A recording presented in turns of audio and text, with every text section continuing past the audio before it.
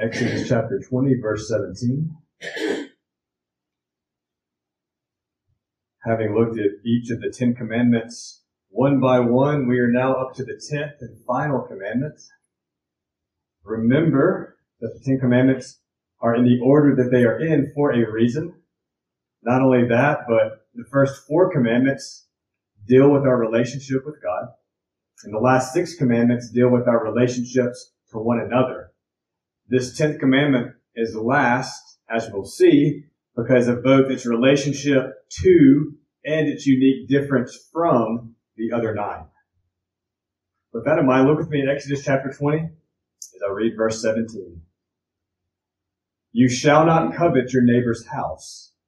You shall not covet your neighbor's wife, or his male servant, or his female servant, or his ox, or his donkey, or anything that belongs to your neighbor. This is the word of God.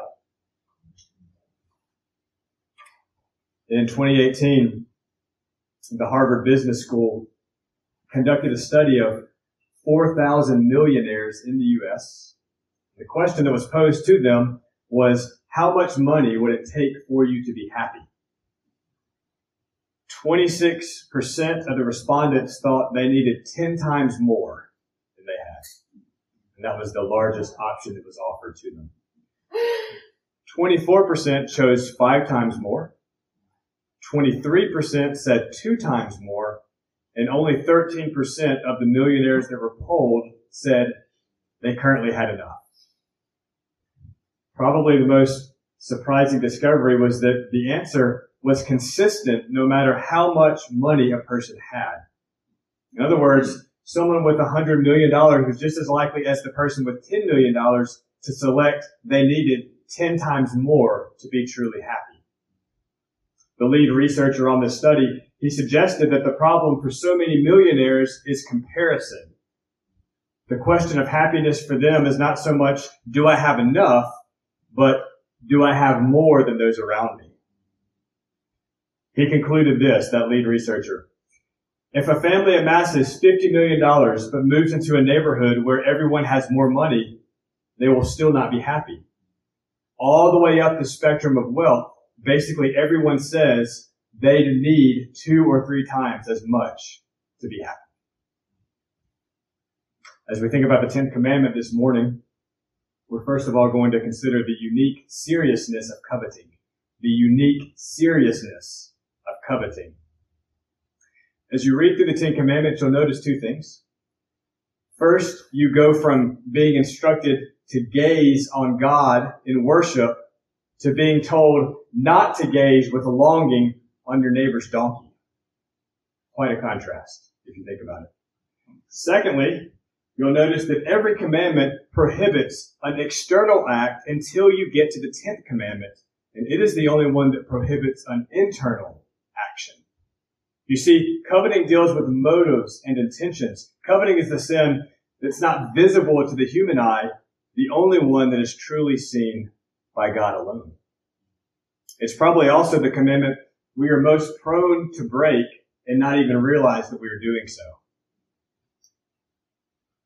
I'm so tired of driving this old car around. All I do is take it to the mechanics. Why does that guy get a new car every 2 years? It's not like he does anything to deserve it. I mean, I work harder than he does. Look at her, redecorating her kitchen again. I mean, come on. We haven't done anything to our kitchen in 15 years. They sure know how to waste money. Or the man who says, my wife, she doesn't look like she once did. Nor do we get along like we used to. A younger woman who actually cares about me, understands me, like Dave has, that guy over there like he has, that's what I need. My family is crazy. Why can't I have a normal family like theirs? Or in relation to the pastor, why is his church growing? I wish I had half the number of people coming to my church on a Sunday morning.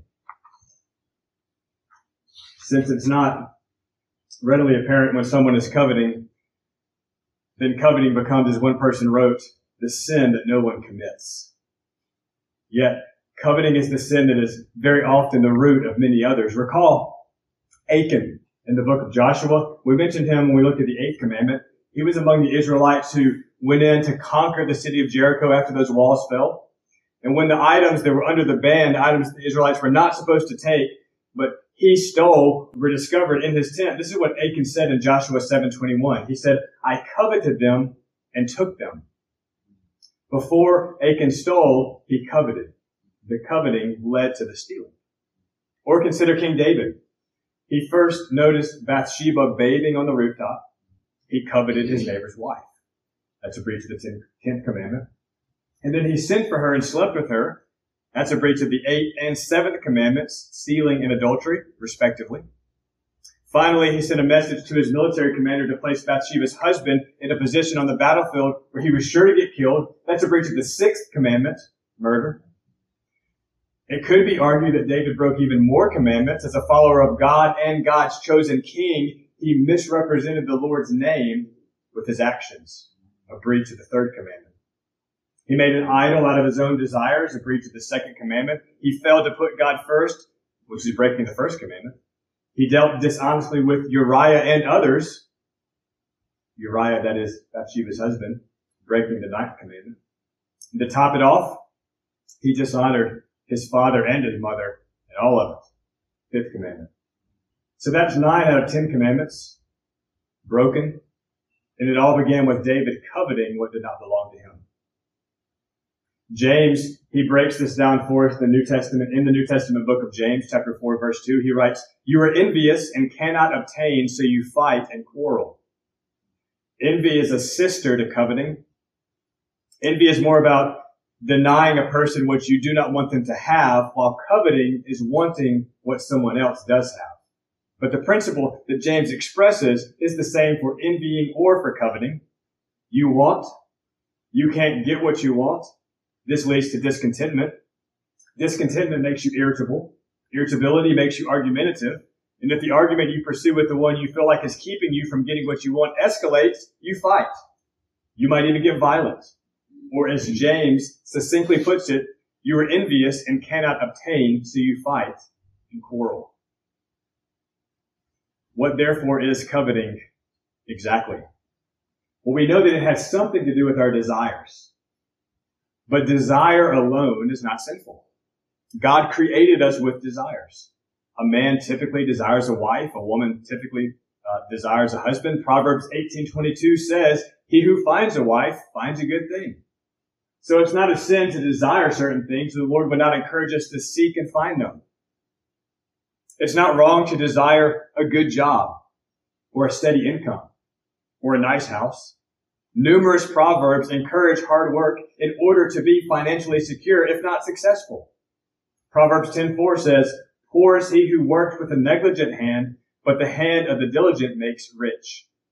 Proverbs 12:11, he who tills his land will have plenty of bread, but he who pursues worthless things lacks sense. Proverbs 24:27, prepare your work outside and make it ready for yourself in the field. Afterwards, then build your house. Food, security, a house, nice things even, none of these are prohibited desires. So what is it that makes the desire represented by coveting a sin? Well, coveting is desiring someone else's stuff, or someone else's spouse, or someone else's life. It's saying to yourself, if I had what he has, I would be happy. If I had what she has, I would be happy. Coveting is an illegitimate desire. It's wanting to possess something that you have no right to possess. Coveting is discontentment over what you have, coupled with a longing for what someone else has. As one person said, our problem is not that we desire things, but that we desire wrong things. So how serious is coveting in the eyes of God? Well, listen to Ephesians chapter 5, verse 5. For this know with certainty that no immoral or impure person or covetous man who is an idolater has an inheritance in the kingdom of Christ and God.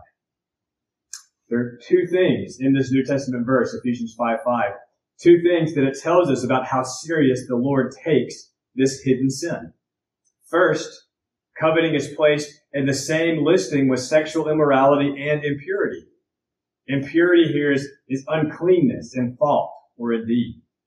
Our tendency would be to put coveting in a different category than either of those. The second thing to notice from Ephesians 5:5 is that the covetous man or woman is compared to an idolater. Intensely desiring what is not yours is related to idolatry.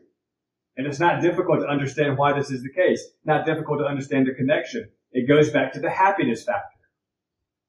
Fill in the blank. If I just had blank, then I would be happy and satisfied. What goes in that blank for you? Whatever goes in your blank that is not God is your idol. It's that person or thing that you look toward as your God, that person or thing that you think will bring you fulfillment. And so it's not hard to understand Paul's comparison between coveting and idolatry. What you intensely desire that belongs to someone else, you intensely desire because of what you think it's going to do for you. But if you ever get that thing, of course, you will realize how it does not actually bring you happiness or satisfaction, because idols make promises that they never make good on. John D. Rockefeller was once famously asked, how much money would be enough? His answer, just a little bit more. That person or that thing that's coveted, like an idol, it never brings you what you hope it will. Coveting is a failure to love your neighbor as yourself. It's thinking only about your happiness. If you're thinking about what you want, even at the expense of someone else, then there's no room in your heart to love your neighbor. God is not only concerned for what coveting does to your soul, He's also concerned with what coveting does to the soul of your neighbor. Francis Schaeffer, he was a pastor, he was a philosopher, a missionary to really the lost generation of the 60s, those that were searching so desperately for truth, and they were heading east to Eastern religions, drugs, sexual freedom, so-called, all those things. Francis Schaeffer ministered to that cultural context. He wrote this: when does proper desire become coveting? I think we can put the answer down simply. Desire becomes sin when it fails to include the love of God or men. Further, I think there are two practical tests as to when we are coveting against God or men. First, I am to love God enough to be contented. Second, I am to love men enough not to envy. Out of all the ancient moral codes that have been discovered, that have been dug up, that have been unearthed, the Ten Commandments is the only ancient code that prohibits coveting. Others speak against murder and theft and adultery, but none that we know of, none that we've discovered address coveting except for the commandments written by the finger of God. Other ancient cultures, they were not given the divine insight into how much the internal sin of coveting plays out in these external manifestations of sin. Jesus, of course, he possessed such insight. When the young rich man came to him in Mark chapter 10, he asked Jesus, "What shall I do to inherit eternal life?" And so Jesus, he begins to rattle off the last 6 commandments, all those that had to do with loving one's neighbor. He says, you know the commandments. Do not murder. Do not commit adultery. Do not steal. Do not bear false witness. Do not defraud. Honor your father and mother. And then Jesus stops. The young man, by his own admission, he'd done a good job keeping all of those, at least externally. The one commandment that Jesus did not mention, whose omission would have been glaringly obvious to any serious Jew, was, do not covet. This inwardly searching commandment was not so easy to avoid breaking. And Jesus shows how much the young man really did covet that which was not his own. Jesus said to him, one thing you lack. Go and sell all you possess and give to the poor, and you will have treasure in heaven, and come, follow me. And the young man, we read in the text, that he could not do it. He went away sad, because it says, for he was one who owned much property. He could not imagine losing what he owned. He intensely desired that which really did not belong to him, because his possessions belong to God, just as ours do. And he would have done well to acknowledge that. Coveting was a blind spot for the rich young ruler, and it's very often a blind spot for us. So we've looked at the unique seriousness of coveting. What about diagnosing it? Diagnosing coveting. MRI imaging. It's incredible technology. It allows the doctor to see exactly what's going on within. That they slide you into that tube and your insides are laid bare, at least on the screen that the technician is looking at. The 10 Commandments work on us is like undergoing a spiritual MRI. If we allow the Holy Spirit to search us through the 10 Commandments, then He will very often show us what we did not even know was there. What then can help us to diagnose covetousness? Well, the first symptom of a covetous heart is this. You hurt others for your own gain. You hurt others for your own gain. And I don't necessarily mean physical harm, though that does occur. A teenager is murdered by another teen because of his Jordans he's got on his feet. That happens. Violent crime is often rooted in coveting. But think about the ways that you might be hurting others in order to secure what you think will make you happy. It manifests in this do whatever it takes to get ahead mindset. And many people walk around with this attitude. It comes across in the look that you give and the snide remarks that you might make and the snickers under your breath and the subtle tearing down of others behind their back. If you work with them and you want their position, coveting may manifest in the way that you downplay or downright sabotage their efforts to your boss. You can hurt others for your own gain when it comes to desiring certain status or prestige for yourself and being willing to run over others to get it. Sometimes people work financial schemes where they come out financially above others who did not choose to cut corners. Coveting. Another sign of a covetous heart is you are preoccupied with accumulating more and more. You're preoccupied with accumulating more and more. This might be a preoccupation with gathering more stuff. Most of us, probably all of us, have more stuff than we need, and we still accumulate more. When this gets noticeably out of control, we have a term for it. We call it hoarding. It is coveting when you are preoccupied with acquiring more money, or even with gaining more popularity in the eyes of your peers. It's not a sin to desire to have more money in the bank, or to desire to have what you need to live comfortably. But it is a sin to be preoccupied with stuff and money, to obsess over it. As Americans, we are especially prone to fall into this. America has essentially perfected the middle class. Before the 20th century, most of the world throughout history was divided into two categories, the haves and the have-nots. And the poor were always the vast majority. Some of this began to change with the Industrial Revolution in Europe. Economic growth that the Industrial Revolution contributed to gave the person not born into wealth the ability to start to do better than his forefathers. And then we have this democratic republic that was established by the founders of America that served to level social classes like never before. The French historian Alexandre de Tocqueville, he came to America in 1831. In his classic work, Democracy in America, which was based on his observations as a foreigner here, he wrote, "The whole country seems to have melded into one middle class." After World War II, the American economy exploded. The average American suddenly had access to stuff and money that was only obtainable by the wealthy and aristocratic in the past.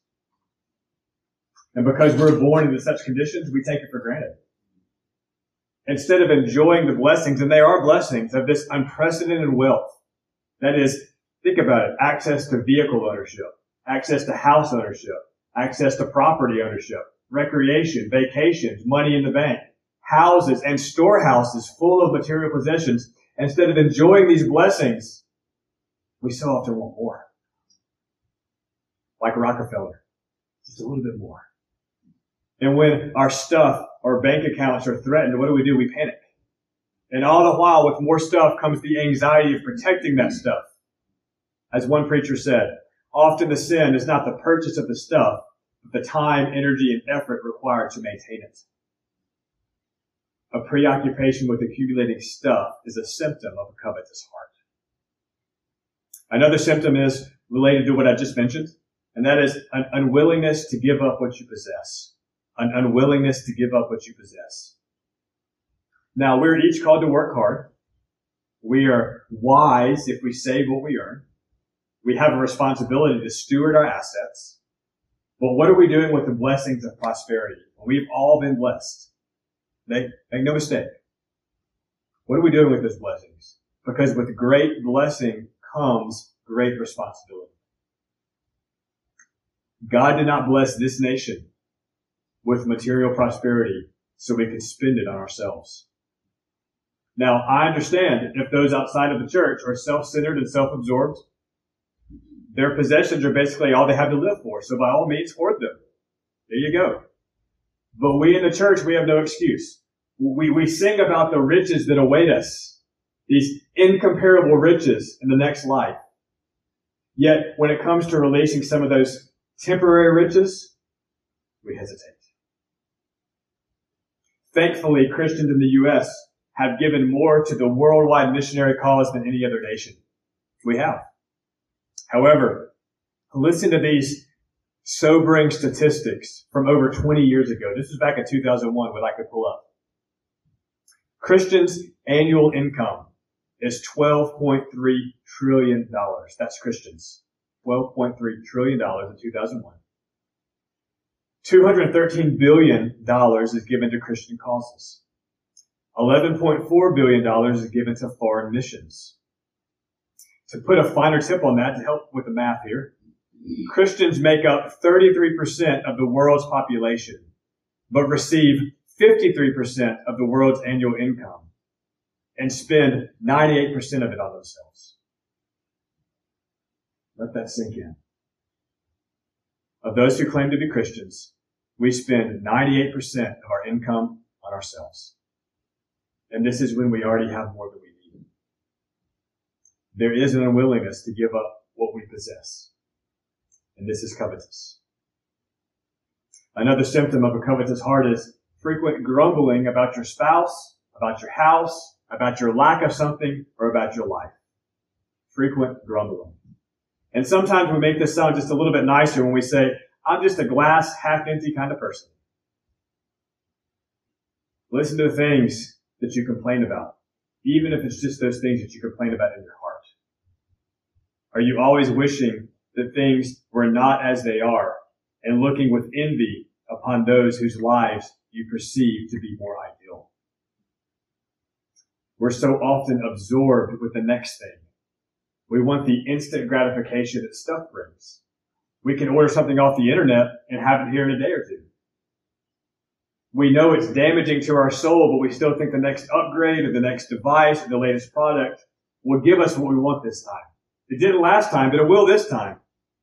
And we look with anticipation to the next thing or the next purchase or the next season or the change that we tell ourselves will satisfy our longings. What if instead we learn to find joy in the present moment? But instead, if we're single, we long to be married.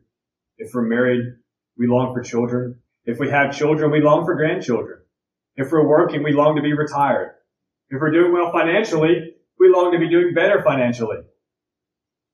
We miss what God is doing in a moment because we dream about what we wish was happening instead of what is happening. God has worked in the past, and God is going to work in the future, but the only work God is doing that you can experience now is what He is doing now. I've already used the word. It's what produces the coveting within our hearts. It is, of course, discontentment. The reason we covet is because a certain desire leads us to discontentment. When we covet other people's spouses or stuff or positions, we're not loving our neighbors as ourselves. We're simply loving ourselves. When we're not content with what we already possess, we're not loving God with all of our heart, mind, soul, and strength. The reason is because we're saying, Lord, what you have given me is not enough. What you blessed me with is not sufficient. And I think you see how ingratitude is not loving toward God. After all, as we talked about in Sunday school this morning, He knows what you need, and He knows when you need it. And part of what it means to trust Him is to trust that He has given you what you need to be content in this moment of your life. I once heard a pastor preaching about gratitude, and he touched on this area of discontentment.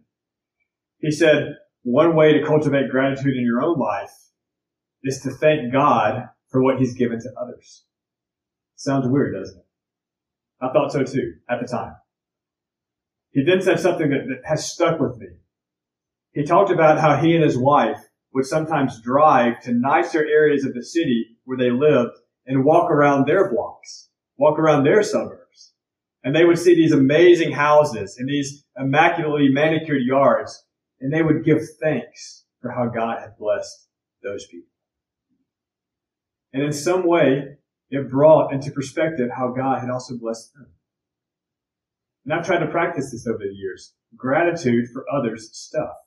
Doesn't come naturally, but it does help me to be grateful for my own. Gratitude is an antidote for discontentment. Giving thanks helps you and me to be content with what we do have and not crave so deeply what others have. In 1 Timothy 6, 7, and 8, Paul writes these words, "We brought nothing into the world, and so we cannot take anything out of it either.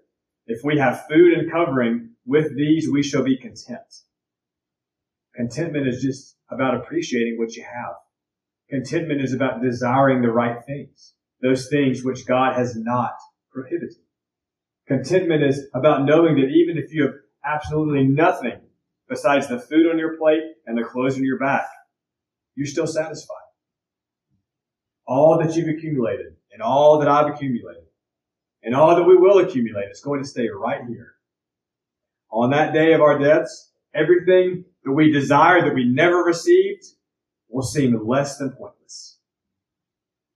1 Timothy 6:9 continues, "But those who wish to get rich fall into a temptation and a snare and many foolish and harmful desires which plunge men into ruin and destruction."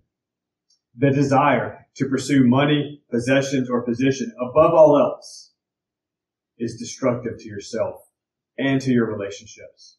Happiness eludes you in your pursuit. Anxiety ensnares you. And the bitterness over your unfulfilled desires, it will ruin your life. So what about freedom from coveting? How do we get freedom from coveting? If you'll turn with me to the New Testament book of Romans, Romans chapter 7, if you'll flip over there, Romans chapter 7. We'll read a few verses out of Romans 7. Paul, the writer of Romans, he's talking about in this chapter the goodness of the law. God spoke the 10 Commandments, and so they must be good. God doesn't give things that aren't good. Paul also speaks about in chapter 7 our inability in our own strength to keep the 10 Commandments. Listen to the commandment that he uses in verse 7 as an example in his own life. I'm going to start halfway through verse 7, Romans 7, halfway through verse 7. Paul writes, "I would not have come to know sin except through the law. For I would not have known about coveting if the law had not said, 'You shall not covet.' But sin, taking the opportunity through the commandment, produced in me coveting of every kind. For apart from the law, sin is dead." The law brings the knowledge of sin. Paul specifically uses here the 10th commandment as an example of this in his own life. It was the commandment that really drove home his sinfulness to him. Now keep in mind, before Paul was a follower of Jesus, he was a Pharisee. This means he was the most law-abiding of the Jewish people. Paul was scrupulous about obeying everything in the law of Moses. Worship God alone, check. No idols, check. Keep the Sabbath, check. No murder, stealing, lying, or adultery, check. Got it. As far as outward appearances go, Paul was a superb observer of the law. He was a model Jew. In his own words, in Philippians 3:6, he writes, "As to the righteousness which is in the law, blameless," talking about himself. He was not even aware of any of the hidden sins of the heart that accompany the commandments. He wasn't aware of the lust, the hatred, the dishonesty that lurks in every heart, including his. However, there was a commandment that nailed him. There was a commandment that unfolded the sinfulness of his own heart before the severity of the law's judgment. And it was the 10th. You shall not covet. Not only did Paul realize how covetous his heart really was, the sin within stirred up his covetous tendencies and caused him to even more intensely desire what was forbidden for him to possess. Sin was within. It's within all of us. But it took the 10th commandment to make sin alive and real to Paul. Now, a lot of people read this in Romans 7, and they think coveting was the particular sin that Paul struggled with. And I think that's correct, but only partially correct. Coveting was certainly a sin that Paul struggled with.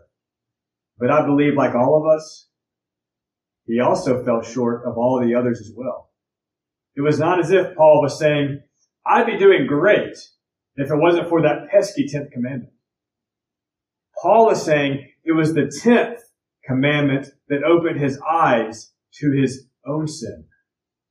Not that coveting was his only sin. And this is what is happening here.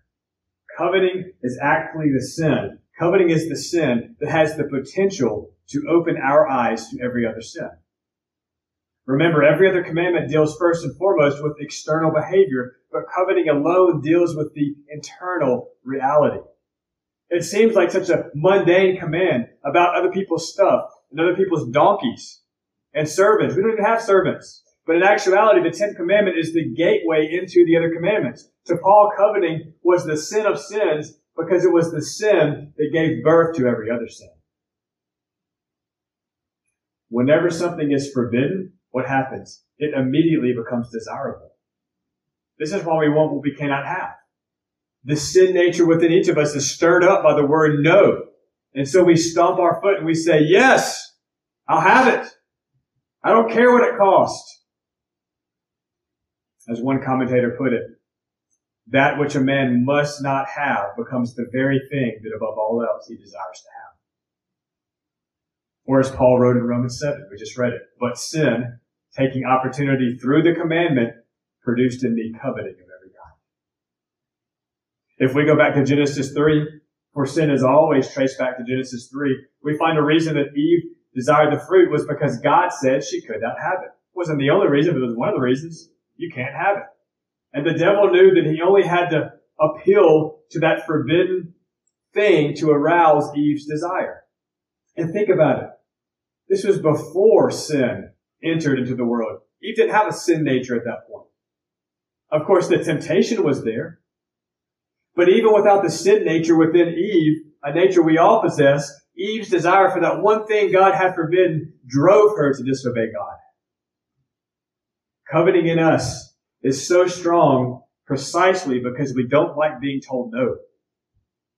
What we had never desired before all of a sudden becomes appealing because we're told we can't have it. The power of coveting over us is strong and it's ancient. What then is the answer? How can we combat a sin that is so strong and pervasive? The sin that effectively opens the door for all the others. Well, the 10th commandment shows you definitively, if you still have any doubt, that you cannot love the Lord your God with all your heart, mind, soul, and strength, and that you cannot love your neighbor as yourself. The problem is discontentment. The problem is we look to everything to make us content except the very source of contentment. When you seek satisfaction and happiness and contentment in anything except in God himself, you will desire that which you have no right to possess. And all the while, God himself, the only thing worth ultimately desiring, has given you full and free access to him.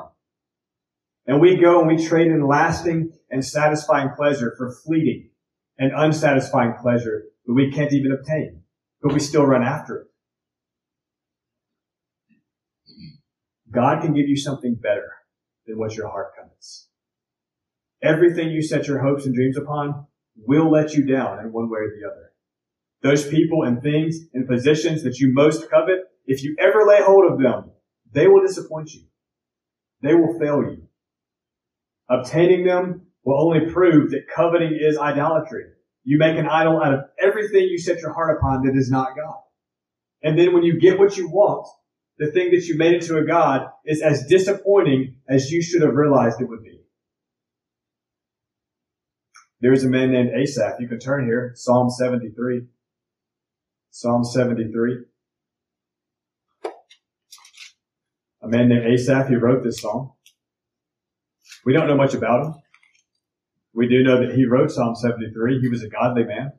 He was a man who knew God and a man who loved God. A man who knew God is good to his people, which he says in verse 1 of Psalm 73. He writes, "Surely God is good to Israel, to those who are pure in heart." But Asaph had a problem. It wasn't a little problem, it was a big problem. He had a covetous heart. And it was manifested in the way that he observed the godless people around him, and he noticed that they did not suffer the consequences of their bad behavior, and that bothered him. It even seemed like they were rewarded instead. Verse 3 of Psalm 73, "For I was envious of the arrogant and saw the prosperity of the wicked." And verse 12, "Behold, these are the wicked, always at ease. They have increased wealth." On the other hand, when Asaph looked at his own life, he declared in verse 14, "I've been stricken all day long and chastened every morning." He coveted the food the wicked ate. He coveted the riches they possessed. He coveted the satisfied lives they seemed to live. And it got so bad that in verse 13 he says, "Surely in vain I have kept my heart pure." It's in vain. What did Asaph need? Well, he needed to see things from God's perspective. And that's the cure for coveting. We read in verses 17 through 19, Psalm 73. "Until I came into the sanctuary of God, then I perceived their end. Surely you have set them in slippery places. You cast them down to destruction. How they are destroyed in a moment." Asaph needed perspective. Asaph had to take the focus off of himself and gaze upon the Lord. How do you gaze upon the Lord? Well, you do it through His Word. God reveals Himself in His Word. You gaze upon God when you pray, when you worship. Whatever you need to do to take the focus off yourself and off your surroundings and off your discontentment and put your focus on God. Gaze upon Him.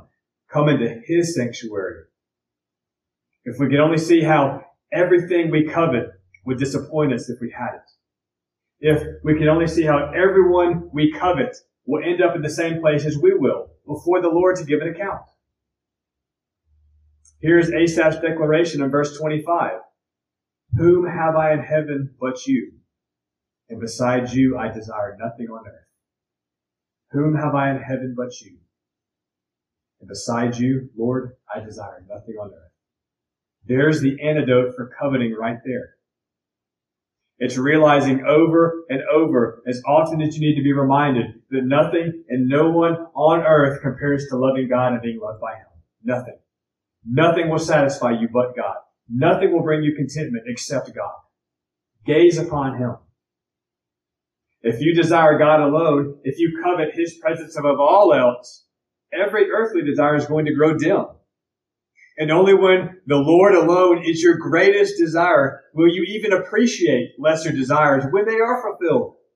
You can't even appreciate them if you're missing the Lord. Only when God alone is your greatest desire will you understand how many things and people that you covet are destined to perish. Naked you will return. Naked I will return. Only God remains. Only God and what He chooses to give you. Jesus Christ had desires. He desired food when He was hungry.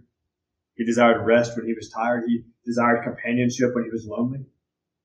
But unlike Adam, that first man who sinned by eating the fruit in the garden, the devil could not tempt Jesus to covet bread even after He had not eaten for 40 days.